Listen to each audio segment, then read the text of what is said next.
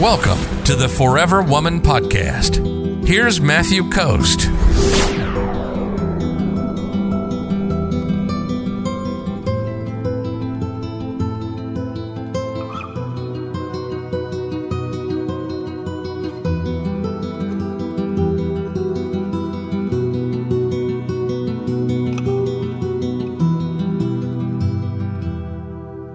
Bernice says, hi guys, how about when a guy who's trying to win you send a good night and then how are you in 1 minute? What's that about? So he sent you a good night and then how are you? So he was like, good night, how are you?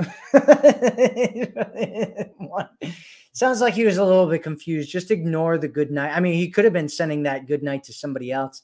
I mean, I don't know what we'd have to know more about the context of this guy. Is he a good guy? What's happened before that? Have you gone on dates with him before? You know, does he have any red flags? You know, because people make mistakes, right? Like one of the things that we're in right now, not only are we in the hookup culture as far as the dating space is concerned, but we're also kind of in this space where a lot of people are just cutting people off for like nonsensical little things, right? You make a mistake. Oh, he made a mistake. He's out, right? And we should be giving people a little bit more benefit of the doubt than that, right? There's always a middle spot. There's the middle spot where on one side, you're like dropping dudes because, you know, he, sneezed and you don't like it when people sneeze. And I can't believe a man would sneeze around me, right? And that's usually when you're first dating and you've got like these massively unrealistic standards that you're holding up for men. And you're like, he said good night. And then he said, how are you? And it's like, that could have just been a mistake. Maybe he sent the good night to the wrong person or whatever, right? He could have been saying good night to his mom. I mean, you have no idea, right?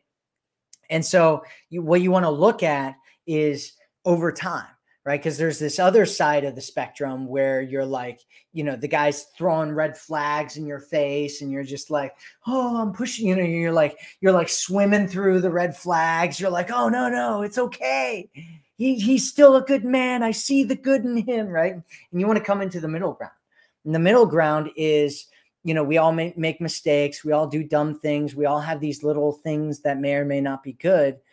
And at the same time, we want to give people some benefit of the doubt. We still want to look at their behaviors and actions over time and make sure that we're getting ourselves into a good situation without, ignoring big glaring red flags and big patterns and things that you should be worried about, right? And so most things, the magic is in the middle. Most things, right? Showing interest, the magic is in the middle. Right? Connecting with a guy, the magic is in the middle. Most things, the magic is in the middle. And so, Bernice, you want to find the middle ground. Find that middle ground because that's where the magic is. That's where the magic is. If you're ready to attract a man who loves you, sees you, and cherishes you, visit theforeverwomanformula.com right now.